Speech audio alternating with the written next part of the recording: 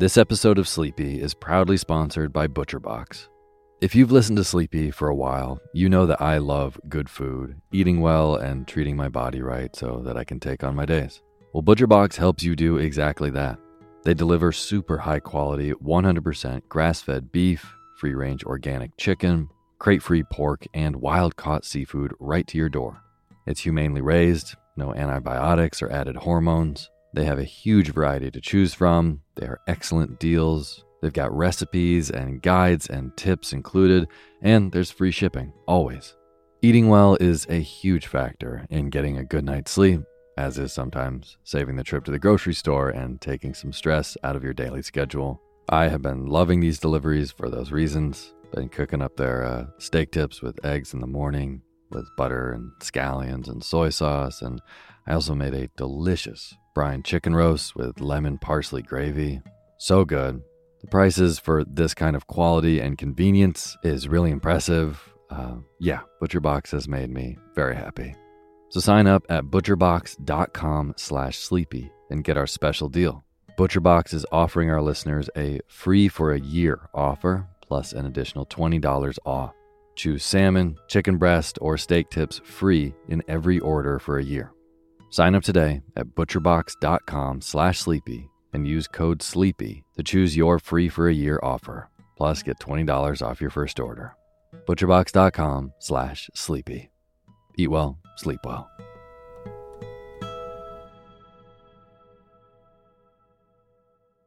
Hey, my name's Otis Gray, and you're listening to Sleepy.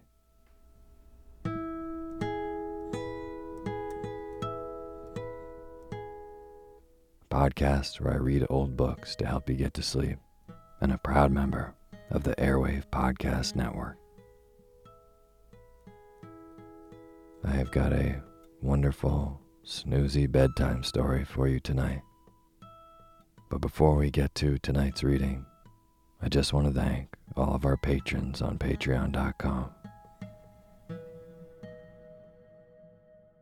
Archie Lester, Britton Martin, Sarah Switzer, Maggie, Annie Victoria, Andy Dixon, Shelley Bass, and the one and only Tyler Barcelow. Thank you all so much for donating and being a part of making the Sleepy Podcast.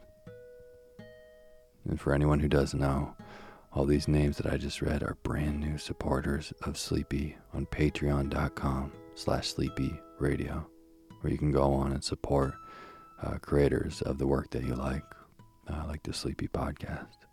So if the show has helped you fall asleep and wake up more refreshed the next day, you can consider going to patreon.com/Sleepy Radio and donating even $1 a month.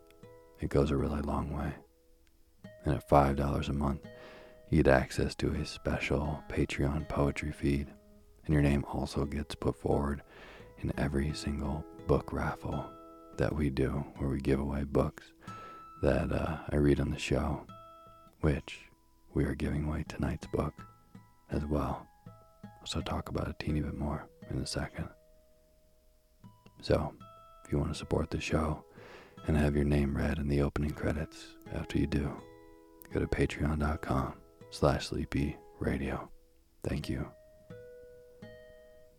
And as always, the music that you're hearing is by my good friend James Lebkowski, and the cover art for Sleepy is by Gracie Kanan.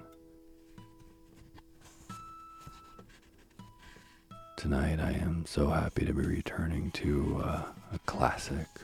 This is one of my favorite stories to read that we read in the beginning of the show 2 years ago in 2018.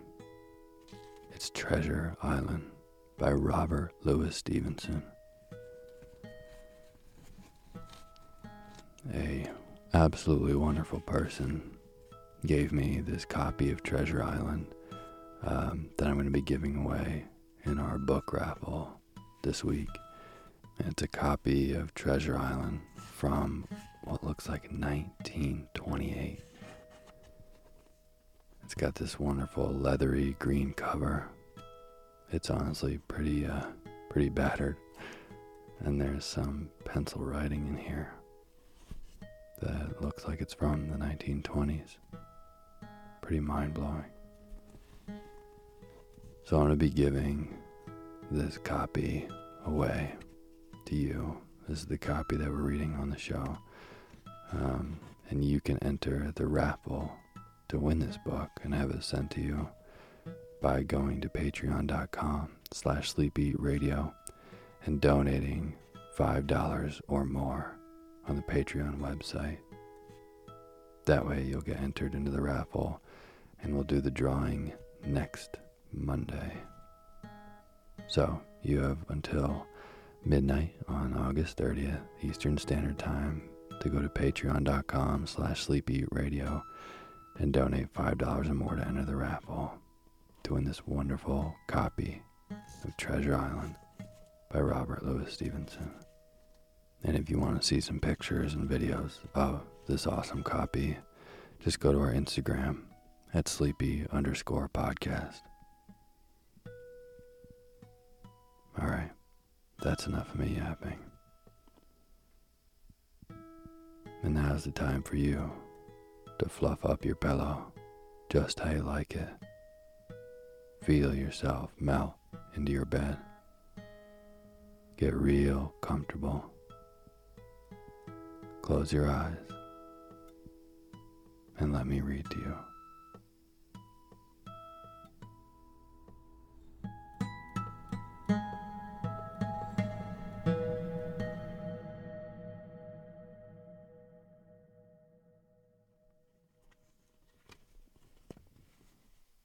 Chapter 5. The Last of the Blind Man.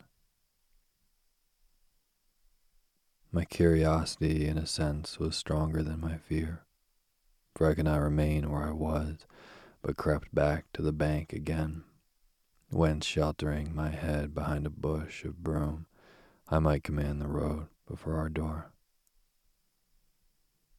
I was scarcely in position ere my enemies began to arrive, 7 or 8 of them, running hard, their feet beating out of some time along the road, and the man with the lantern some paces in front.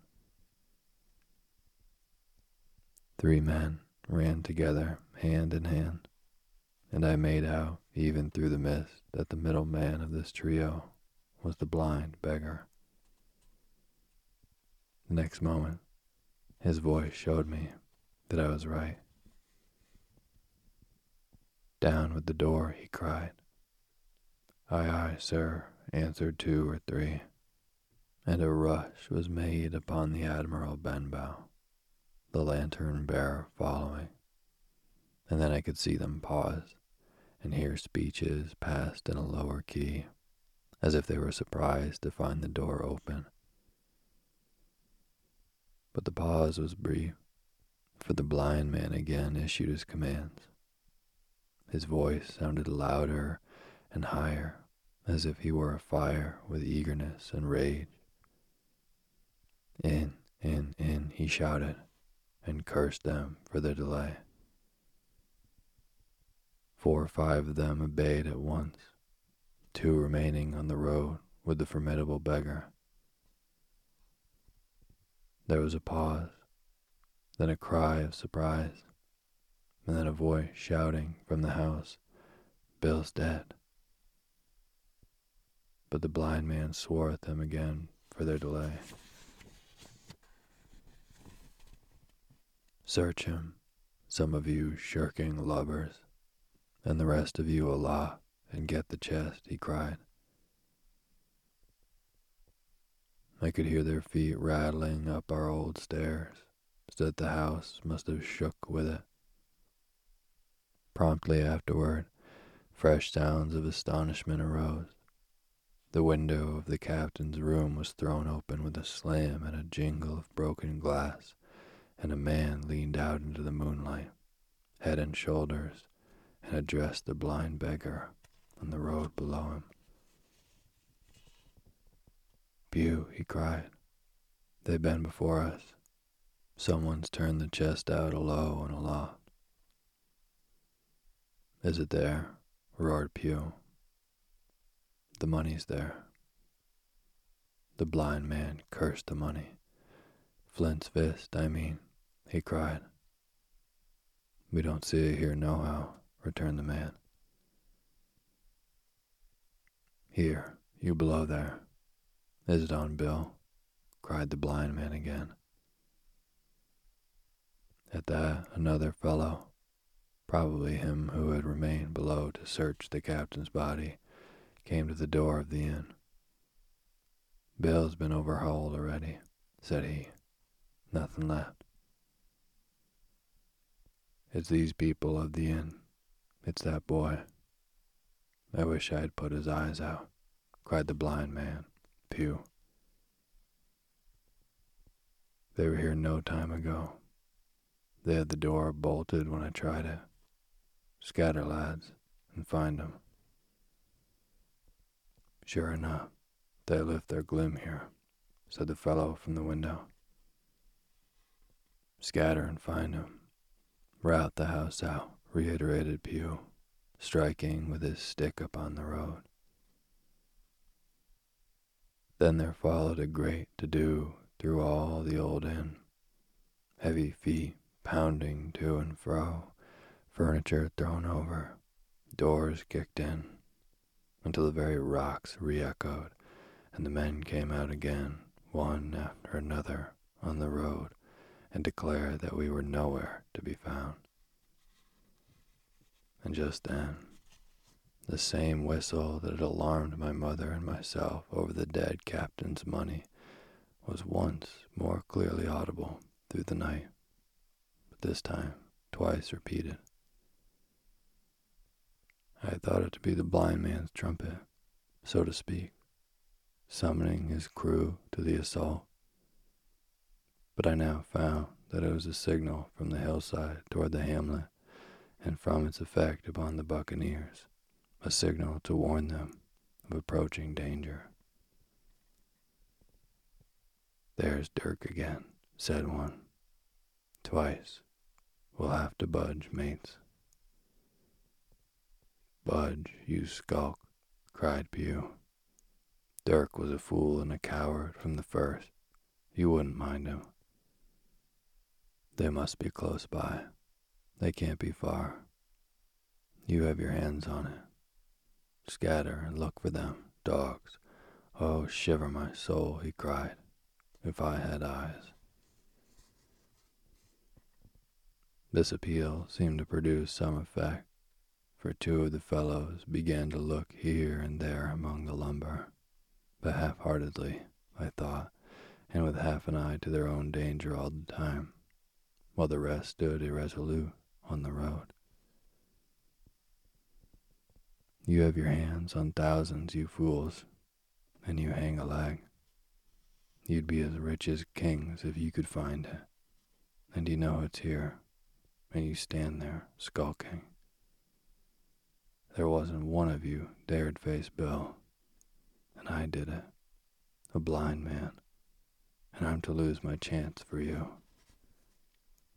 I'm to be a poor, crawling beggar, sponging for rum, when I might be rolling in a coach.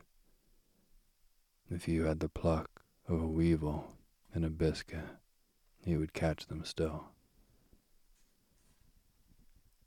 Hang it, Pugh. We've got the doubloons, grumbled one. They might have hid the blessed thing, said another. Take the George, Pugh, and don't stand here squalling. Squalling was the word for it.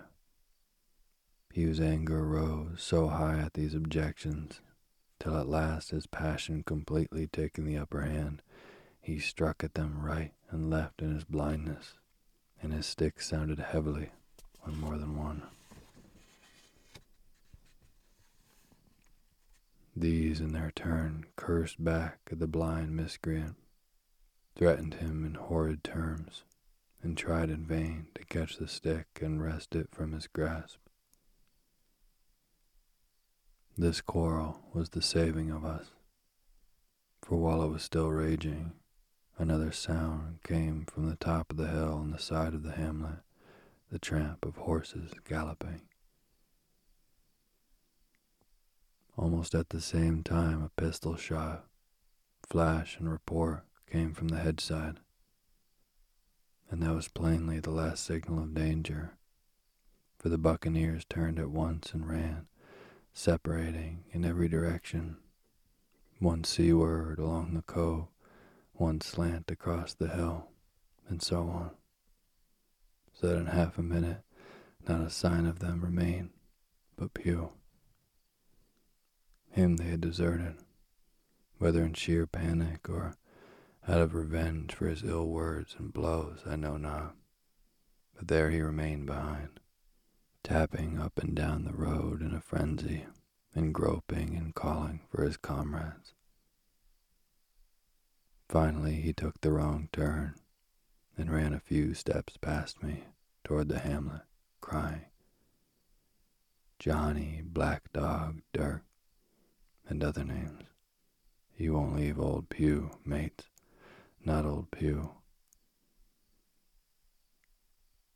Just then the noise of horses topped the rise, and 4 or 5 riders came into sight in the moonlight and swept at full gallop down the slope. At this, Pugh saw his error, turned with a scream, and ran straight for the ditch, into which he rolled.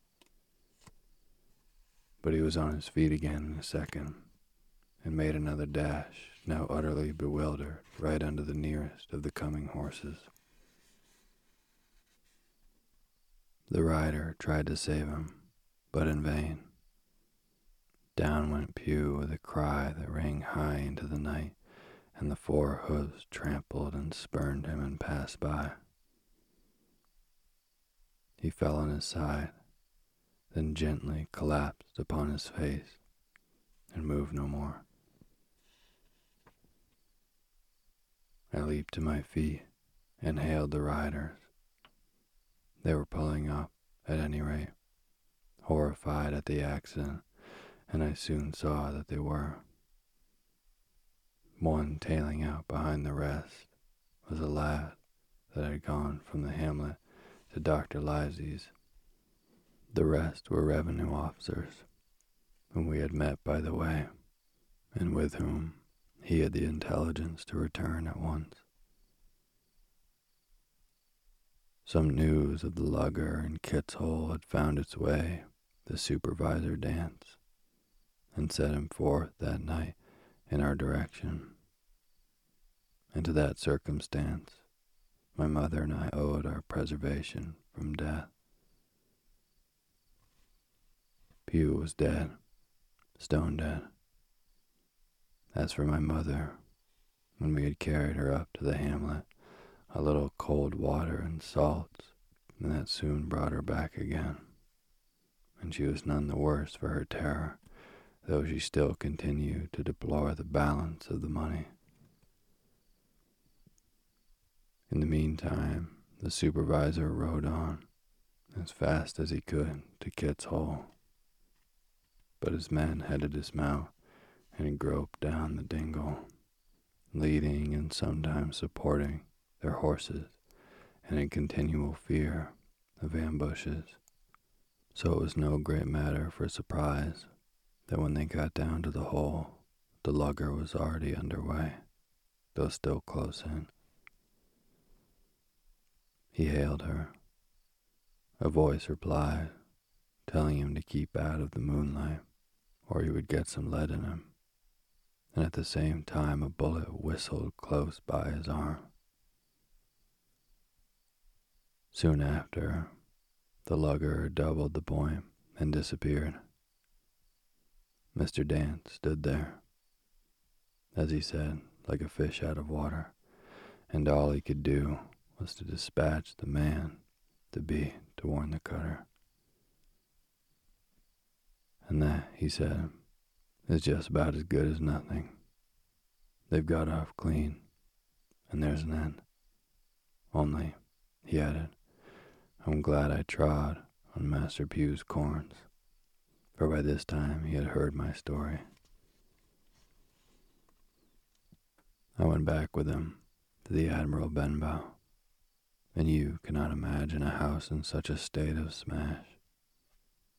The very clock had been thrown down by these fellows in their furious hunt after my mother and myself, and though nothing had actually been taken away except the captain's money bag and a little sliver from the till, I could see at once that we were ruined. Mr. Dance could make nothing of the scene. They got the money, you say? Well then, Hawkins, what in fortune were they after? More money, I suppose. No, sir, not money, I think, replied I. In fact, sir, I believe I have the thing in my breast pocket, and to tell you the truth, I should like to get it put in safety. To be sure, boy, quite right, said he. I'll take it, if you like. I thought perhaps Dr. Livesey, I began. Perfectly right, he interrupted, very cheerily. Perfectly right. A gentleman and a magistrate. And now, come to think of it, I might as well ride round there myself and report to him, or Squire. Master Pugh's dead, when all's done. Not that I regret it, but he's dead, you see, and people will make it out against an officer of His Majesty's revenue, if make it out they can. Now, I'll tell you, Hawkins, if you like, I'll take you along. I thanked him heartily for the offer, and we walked back to the hamlet where the horses were. By the time I had told Mother of my purpose, they were all in the saddle. Dogger, said Mr. Dance, you have a good horse. Take up this lad behind you. As soon as I was mounted, holding on to Dogger's bell, the supervisor gave the word, and the party struck out at a bouncing trot on the road to Dr. Livesey's house.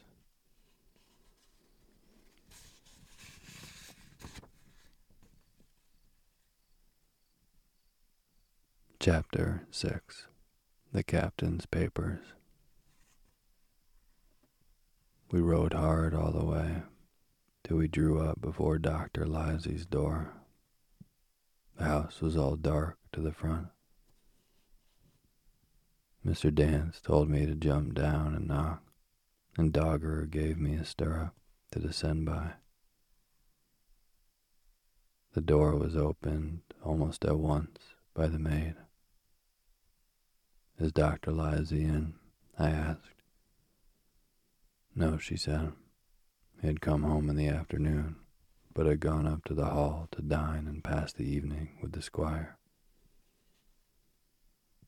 So there we go, boys, said Mr. Dance.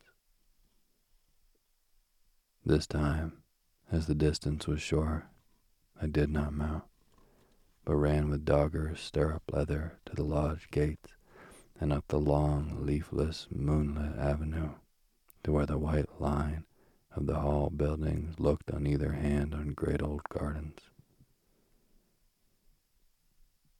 Here Mr. Dance dismounted, and taking me along with him, was admitted at a word into the house. The servant led us down a matted passage and showed us at the end into a great library, all lined with bookcases and busts upon the top of them, where the squire and Dr. Livesey sat, pipe in hand on either side of a bright fire. I had never seen the squire so near at hand. He was a tall man, over 6 feet high, and broad in proportion, and he had a bluff, rough and ready face, all roughened and reddened and lined in his long travels. His eyebrows were very black and moved readily, and this gave him a look of some temper, Not bad, you would say, but quick and high. Come in, Mr. Dance, says he, very stately and condescending. Good evening, Dance, says the doctor with a nod. And good evening to you, friend Jim. What good wind brings you here? The supervisor stood up straight and stiff and told his story like a lesson, and you should have seen how the two gentlemen leaned forward and looked at each other and forgot to smoke in their surprise and interest. When they heard how my mother went back to the inn, Dr. Livesey fairly slapped his thigh, and the squire cried, "Bravo," and broke his long pipe against the grate. Long before it was done, Mr. Trelawney, that you'll remember was the squire's name, had got up from his seat and was striding about the room, and the doctor, as if to hear the better, had taken off his powdered wig and sat there, looking very strange indeed, with his own close-cropped black poll. At last Mr. Dance finished the story. "Mr. Dance," said the squire, "you are a very noble fellow. As for riding down that black, atrocious miscreant, I regard it as an act of virtue, sir, like stamping on a cockroach. This lad Hawkins is a trump, I perceive. Hawkins, will you ring that bell? Mr. Dance must have some ale." "And so, Jim," said the doctor, "you have the thing that they were after, have you?" "Here it is, sir," said I, and gave him the oilskin packet. The doctor looked it all over, as if his fingers were itching to open it. But instead of doing that, he put it quietly in the pocket of his coat. "Squire," said he, "when Dance has had his ale, he must, of course, be off on his Majesty's service. But I mean to keep Jim Hawkins here to sleep at my house, and with your permission, I propose we should have up the cold pie and let him sup." "As you will, Livesey," said the squire. "Hawkins has earned better than a cold pie." So a big pigeon pie was brought in and put on the table, and I made a hearty supper, for I was as hungry as a hawk, while Mr. Dance was further complimented, and at last dismissed. "And now, squire," said the doctor. "And now, Livesey," said the squire, in the same breath. One at a time," laughed Dr. Livesey. "You've heard of this Flint, I suppose?" "Heard of him?" cried the squire. "Heard of him, you say? He was the bloodthirstiest buccaneer that sailed. Blackbeard was a child to Flint. The Spaniards were so prodigiously afraid of him that I tell you, sir, I was sometimes proud he was an Englishman. I've seen his topsails with these eyes off Trinidad, and the cowardly son of a rum puncheon that I sailed with put back, sir, into the port of Spain." "Well, I've heard of him myself in England," said the doctor. "But the point is, had he money?" "Money?" cried the squire. "Have you heard the story? What were these villains after but money? What do they care for but money? For what would they risk their rascally carcasses but money?" "That we shall soon know," replied the doctor. "But you are so confoundedly hot-headed and exclamatory that I cannot get a word in. What I want to know is this. Supposing that I have here in my pocket some clue to where Flint buried his treasure, will that treasure amount to much?" "Amount, sir," cried the squire. "It will amount to this. If we have the clue you talk about, I fit out a ship in Bristol dock and take you and Hawkins here along, and I'll have that treasure if I search a year." "Very well," said the doctor. "Now then, if Jim is in agreement, we'll open the packet." And he laid it before him on the table. The bundle was sewn together, and the doctor had to get out his instrument case and cut the stitches with his medical scissors. It contained two things: a book and a sealed paper. "First of all, we'll try the book," observed the doctor. The squire and I were both peering over his shoulder as he opened it, for Dr. Livesey had kindly motioned me to come round from the side table where I had been eating to enjoy the sport of the search. On the first page, there were only scraps of writing, such as a man with a pen in his hand might make for idleness or practice. One was the same as the tattoo mark, "Billy Bones, his fancy." Then there was Mr. W. Bones, mate. No more rum. Off Palm Key. He got it. And some other snatches, mostly single words and unintelligible. I could not help wondering who it was that had got it and what it was that he got. A knife in his back, as like as not. "Not much instruction there," said Dr. Livesey as he passed on. The next 10 or 12 pages were filled with a curious series of entries. There was a date at one end of the line, and at the other a sum of money, as in common account books.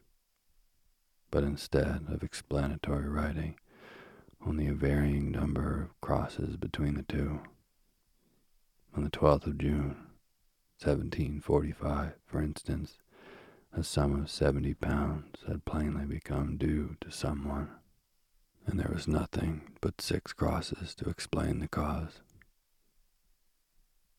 In a few cases, to be sure, the name of a place would be added, as Ave Caracas, or a mere entry of latitude and longitude, as 62 degrees, 17 minutes, 20 seconds, 19 degrees, 2 minutes, 40 seconds. The record lasted over nearly 20 years, the amount of the separate entries growing larger as time went on, and at the end, a grand total had been made out after 5 or 6 wrong additions, and these words appended: "Bones, his pile." "I can't make head or tail of this," said Dr. Livesey. "The thing is as clear as noonday," cried the squire. "This is the Black-Hearted Hound's account book. These crosses stand for the names of ships or towns they sank or plundered. The sums are the scoundrel's share, and where he feared an ambiguity, you see he added something clear. Off Caracas. Now, you see, here was some unhappy vessel boarded off that coast. God help the poor souls that manned her. Coral long ago." "Right," said the doctor. "See what it is to be a traveler. Right. And the amounts increased, you see, as he rose in rank." There was little else in the volume but a few bearings of places noted in the blank leaves towards the end, and a table for reducing French, English, and Spanish moneys to a common value. "Thrifty man," cried the doctor. He wasn't the one to be cheated. "And now," said the squire, "for the other." The paper had been sealed in several places with a thimble by way of a seal, the very thimble, perhaps, that I had found in the captain's pocket. The doctor opened the seals with great care, and there fell out the map of an island, with latitude, longitude, soundings, names of hills and bays and inlets, and every particular that would be needed to bring a ship to a safe anchorage upon its shores. It was about 9 miles long and 5 across, shaped, you might say, like a fat dragon standing up, and had 2 fine landlocked harbors and a hill in the center part marked the Spyglass. There were several additions of a later date, but above all, 3 crosses of red ink, 2 on the north part of the island, 1 in the southwest, and beside this last, in the same red ink, in a small, neat hand, very different from the captain's tawdry characters, these words: "Bulk of treasure here." Over on the back, the same hand had written this further information: "Tall tree, Spyglass shoulder, bearing a point to the north of north-northeast. Skeleton Island, ESE, and by E, 10 feet. The bar silver is in the north cache.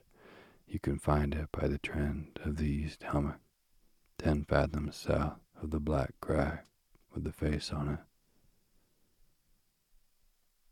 The arms are easy found in the sandhill, north point of North Inlet Cape, bearing east and a quarter north. J.F." That was all. But brief as it was, and to me incomprehensible, it filled the squire and Dr. Livesey with delight. "Livesey," said the squire, "you will give up this wretched practice at once. Tomorrow I start for Bristol. In 3 weeks' time, 3 weeks, 2 weeks, 10 days, we'll have the best ship, sir, and the choicest crew in England. Hawkins shall come as cabin boy. He'll make a famous cabin boy, Hawkins. You, Livesey, are ship's doctor. I am admiral. We'll take Redruth, Joyce, and Hunter. We'll have favorable winds, a quick passage, and not the least difficulty in finding the spot, and money to eat, to roll in, to play duck and drake with ever after." "Trelawney," said the doctor, "I'll go with you, and I'll go bail for it. So will Jim, and be a credit to the undertaking. There's only one man I'm afraid of." "And who's that?" cried the squire. "Name the dog, sir." "You," replied the doctor, "for you cannot hold your tongue. We are not the only men who know of this paper. These fellows who attacked the inn tonight, bold, desperate blades to be sure, and the rest who stayed aboard that lugger, and more, I dare say, not far off, are, one and all, through thick and thin, bound that they'll get that money. We must, none of us, go alone till we get to sea. Jim and I shall stick together in the meanwhile. You'll take Joyce and Hunter when you ride to Bristol, and from first to last, not one of us must breathe a word of what we found." "Livesey," returned the squire, "you are always in the right of it. I'll be as silent as the grave."